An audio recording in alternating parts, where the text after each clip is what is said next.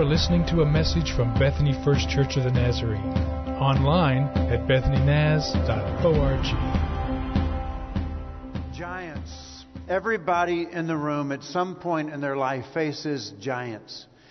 And so you may say, when you say giants, exactly what do you mean by that? I'm talking about what seems to be insurmountable challenges or problems or struggles that we face. And we say, you know what? I don't think I can overcome this. I don't think I can conquer this. I don't think I can defeat this giant. I don't know what I'm going to do about this situation that I'm in right now. And so last week we started studying the life of a guy whose name is David. And David finds his nation at war, Israel, with the Philistines. And in the Philistine ranks there is truly a giant. A man whose name was Goliath, who stood towering over 9 feet tall. And David volunteers to go fight the giant. Now, he's just a young boy. He's a shepherd boy, and he doesn't have a sword. He has a sling and 5 stones.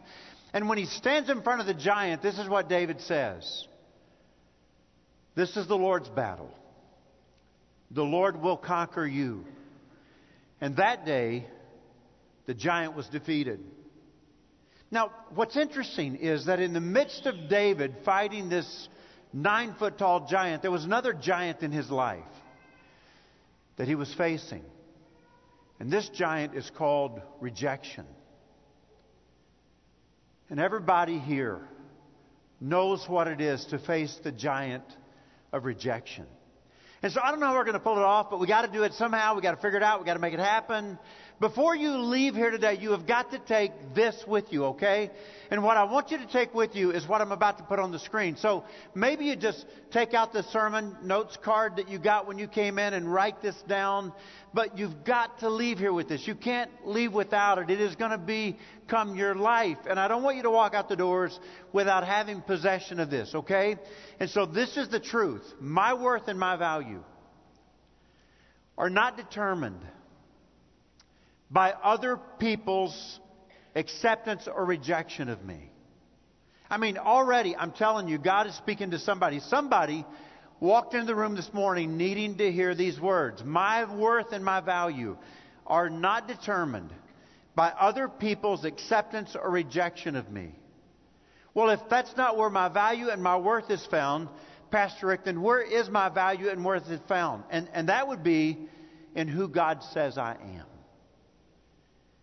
I'm telling you, there's somebody here today, and you're trying to find your worth and your value in the acceptance of other people. It's not where you're going to find it. You're going to find it in who God says that you are. So, I've got to remind you that David has this incredible story. It's like an Abe Lincoln kind of story. You know what I mean? From the log house to the White House. And so David is a shepherd boy. It is the lowliest of all jobs in his culture. And yet he is promoted to one day become the king of the nation of Israel, the people of God. But what you got to remember is that along the way, along that journey, David dealt with a lot of rejection. And I think we can learn from him today. So, you say, really? Yeah, really. We're going to talk about rejection today. That's what we're going to talk about. Why are we talking about rejection? Because everybody in the room, without any exceptions, has faced rejection. Everybody in the room at some point in your life has struggled with issues like, I don't know, some days I don't feel like I'm good enough. Or I don't feel like I'm smart enough. Or I don't feel like I'm attractive enough. Or maybe I just don't feel enough of whatever it is. I tend to compare myself to others, and I know I shouldn't, but when I do, I feel like I just don't measure up. There are many times in my life, Pastor Rick, when I feel inadequate. There are many times when I feel like I just don't have a lot to offer. And I begin to question my own personal self-worth. And the reason that conversation plays in our minds is because everybody here has faced the giant of rejection. And you'll face it again. Every morning and every evening, do you remember the story that we read last week? Goliath, he would come out and he would taunt the Israelite army. And day after day, this giant taunts you. You're not good enough. What if you're not smart enough? You're not attractive enough. What if you're just not enough? What if you don't measure up? What if you're not adequate? What if you don't have that much to offer? And the giant taunts you over and over again. So why don't we take about 3 or 4 minutes here and talk about social media? Can we do that? So you probably know this already, but when you take a device like this and you use apps, any kind of a social media app, or a lot of things that you do with this device, you realize that often there is a neurochemical that's released into your brain, and the chemical is called dopamine. You're aware of that? I'm not telling you new stuff, right? So when that chemical is released, you feel good. It's called a feel-good drug, basically. And so what happens is something happens positive, chemicals released in your brain, you feel good, and then you want to repeat the behavior because you want the next high, right? Now, some of you are ahead of me. You're smart people. You're already there. You're saying, okay, I think I get it, Rick. What you're trying to say is maybe I go in and I post something on social media and I get lots of likes and I get lots of comments, and when I do, this drug is released in my brain, this neurochemical dopamine, and all of a sudden I feel good. Exactly. That's what I'm talking about. That's what happens when we do that kind of thing. So, what happens if I don't get all the likes? And what happens if I don't get all the comments that I was hoping to get? Then we begin to deal with experiences of or feelings of rejection. It's the same kind of chemical that is released when a person drinks alcohol, or when somebody gambles, or when somebody looks at pornography. And so, it's therefore addictive. That's why people say to you sometimes, hey, I think you've got a problem. You're looking at your phone way too much. I need you to be present with me. You're with me, but you're not with me. Maybe I should just walk away and text you so we can communicate with each other. So we're in this conversation about rejection, right? What is the opposite of rejection? Acceptance. And I think that conversation goes from acceptance into this conversation of approval, validation. So you know this story really well. You have a friend, and they're hanging out with this crowd, and you say to your friend, "What are you thinking? What are you doing? These people are not good for you."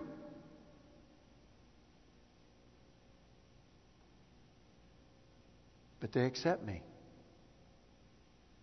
And acceptance is powerful. Or do you say to somebody, why are you dating that guy, or why are you dating that girl? You could do so much better than you're doing. This person is not good for you. I know. But they accept me. And acceptance is so powerful. And so I'm not saying that everybody does it with this motivation, but sometimes, or maybe even often, we might find ourselves posting something on social media, and what we're really doing is saying, do you accept me? Do you like me?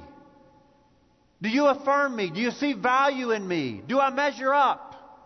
And if we get lots of likes and comments, then we feel really good about ourselves. Hey, this is a good day. But if we don't, then we begin to suffer from feelings of rejection.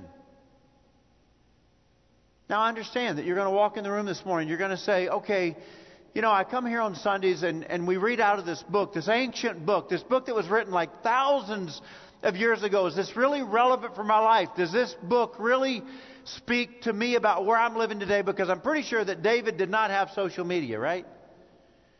But you got to remember that while David is facing this giant of a man. He's also facing another giant, and that is the giant of rejection. And I want to share these words with you, okay? His father, Jesse, sends him, David, I want you to go check on your brothers. They're fighting in Saul's army.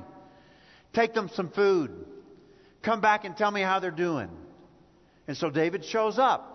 And about the time he shows up, Goliath comes out, taunts the Israelites. And David begins to ask questions. And here's what happens when he asks questions.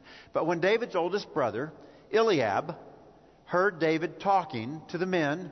Now I just want to stop here, okay, and just say, if your mama named you Eliab, you have no right to put anybody down, okay? You just have no right to put anybody down if your mama named you Eliab. So David's oldest brother, it's important, the oldest brother, Eliab, heard David talking to the men. And he was angry, okay? Eliab was. What are you doing around here anyway? He demanded. What about those few sheep? You remember it's the lowliest occupation in David's society? And he not only says that you're a shepherd, but you only have a few sheep. You're not very important, David. You don't measure up. You're not adequate, okay? You're not good enough. What about those few sheep you're supposed to be taking care of? I know about your pride and your deceit. You just want to see the battle. And David says, what have I done now? Can you hear in David's words that this is common? What is it this time, Eliab? What are you mad at me about this time, Eliab? David replied, I was only asking a question. I think that Eliab's gripe is because of something that happened earlier, where David once again experienced rejection.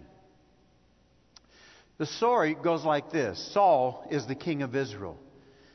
Not only is he not the king that he used to be, in God's eyes, he's not the king anymore. And God says to Samuel, his prophet, okay, this prophet of God, Samuel, go to Bethlehem, go to the home of Jesse, one of his sons, I want you to anoint as king. And so, this prophet of God shows up at Jesse's house. Oh my goodness, what is the prophet of God doing at my house? And he says to Jesse, Jesse, would you bring me your sons? And so, do you know who he brings first? The oldest son.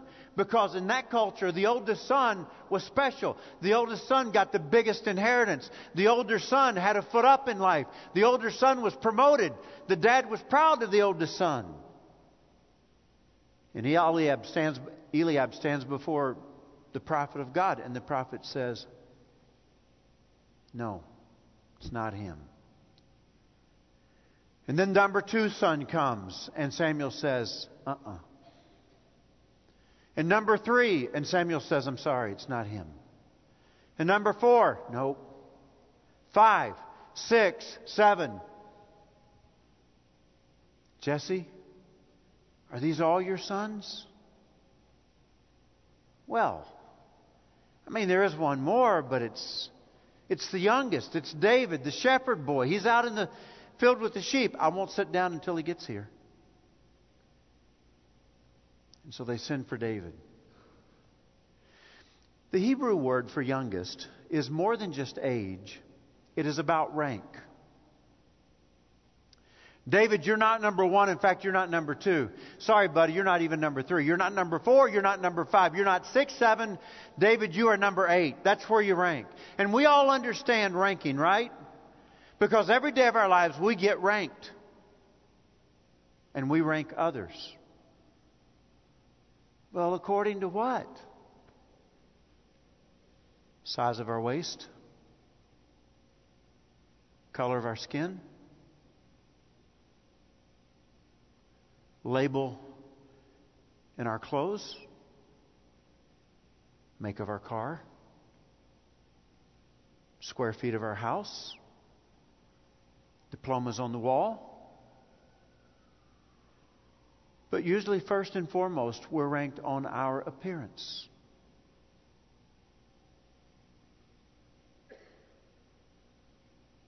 The looks God gave us.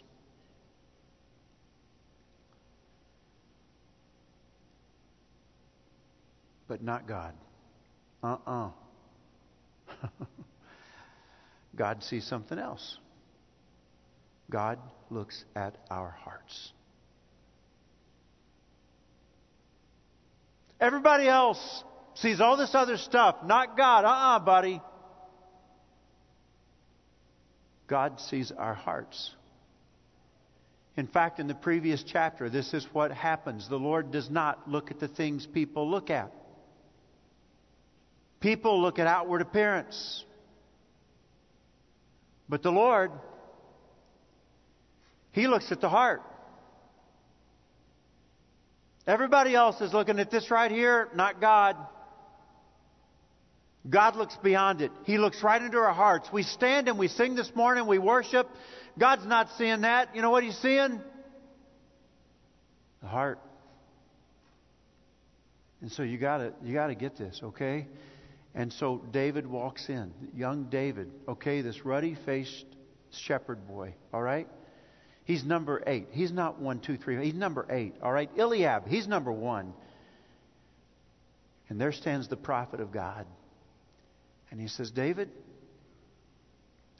fall to your knees. And David goes down to his knees. And Samuel takes a horn of oil and he pours the oil of God over David's head. And it runs down his face and drips onto the floor. And in front of brothers number 1, 2, 3, 4 through 7, Samuel says, David, you are the king of Israel. Now you got to lean in. David's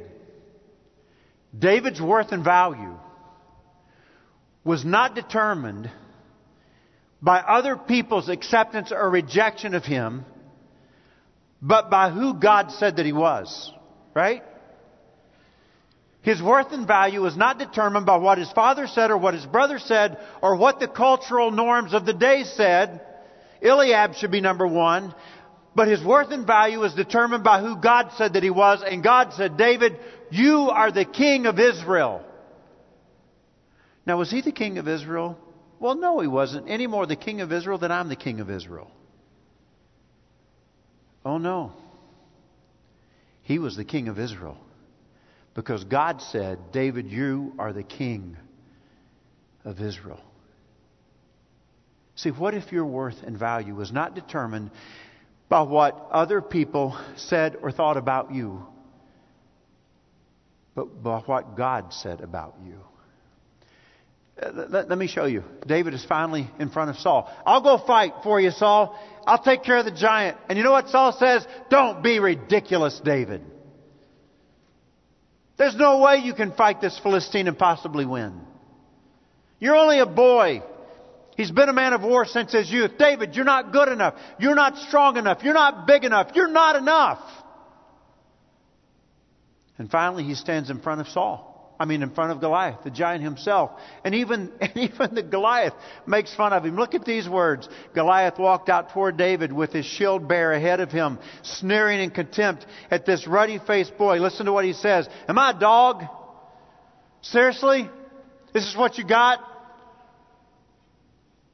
That you come at me with a stick? And he cursed David by the names of his gods. And then he said, come over here and I'll give your flesh to the birds and wild animals. In other words, you got to be kidding me. This kid is not adequate. He doesn't measure up. And David said, oh no. God says I measure up. In fact, God says I'm a king. I'll fight this giant. What we most naturally do when we face rejection is we react rather than respond in one of two ways. We either cower back into the darkness because I don't want to do something bold and fell, and then I'm living into the opinions of these other people. So I just won't do anything. I'm just going to back out of the spotlight. I'm just going to fade away. I'm just going to get into the background if I can. Or we step forward and we say, you know what? I'm going to prove it. And I'm going to win whatever the cost. And I'm going to show these people that I'm good enough. But there's another option for the people of God. And that is simply to ask a question. Who does God say I am?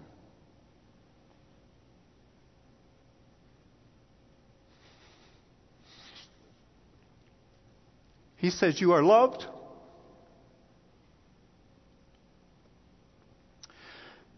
You are His workmanship.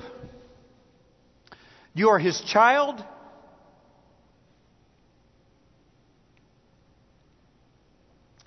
He says royal blood flows through your veins.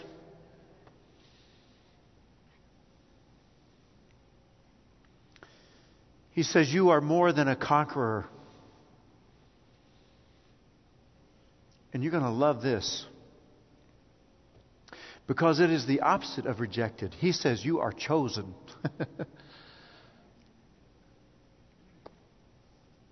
God has chosen you. Nat and I went to see a movie a few months ago. It was called Wonder. I don't know if you saw it. Did you see the movie about the little boy named Augie? A few of you did. Anybody? Anybody on a television? Okay, we got...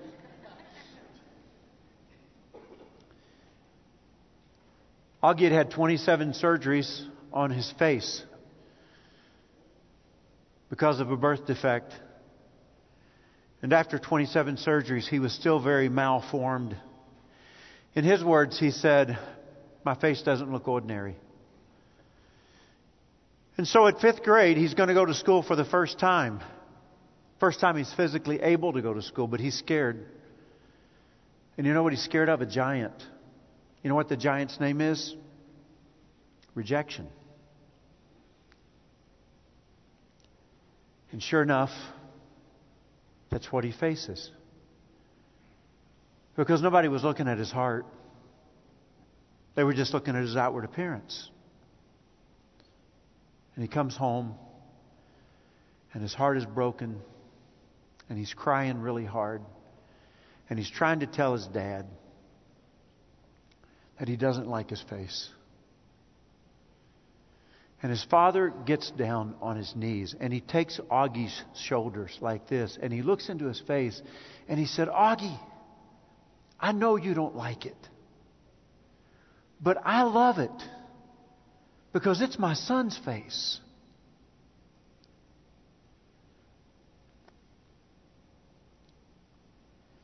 And I think this morning that probably, everybody would say, there's some things about me I wish I could change.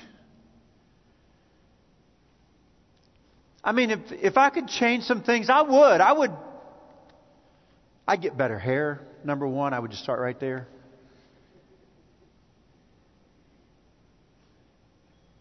And God looks at me and says, "I know you don't like it, but I love it because it's my son's hair." And God looks at you this morning and says, "I know there's some things you don't like, but I love it because it's my child's." What if, just dream for a minute, all right? Just go out on a limb with me for half a minute here. What if we did this? What if we lived from our acceptance and not for it?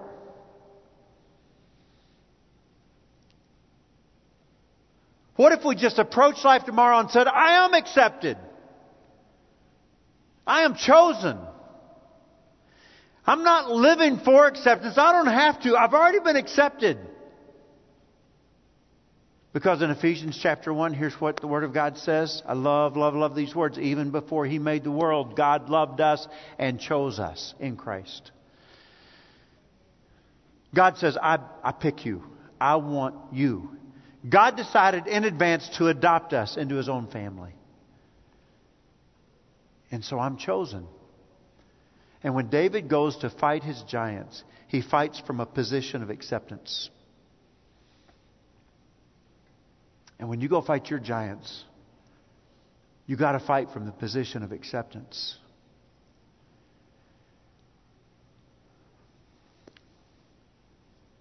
I want to bow your head with me for a minute. So I've been praying this week like I'm going to pray now. Father, I believe in these next few moments that you can do something fresh and new through a different medium than preaching. I believe with all of my heart, Lord, that by the power of your Holy Spirit, you're going to speak clearly to somebody in this place. And they're going to see their life in a very different way. So I'm calling out to you, God, right now. I'm begging you. I'm asking you. I'm pleading, Lord, come like you seldom come. And do what you seldom do, Lord. Move in a powerful way. And I pray this in Jesus' name. Amen. You have been listening to a message from Bethany First Church of the Nazarene. Visit us online at bethanynaz.org.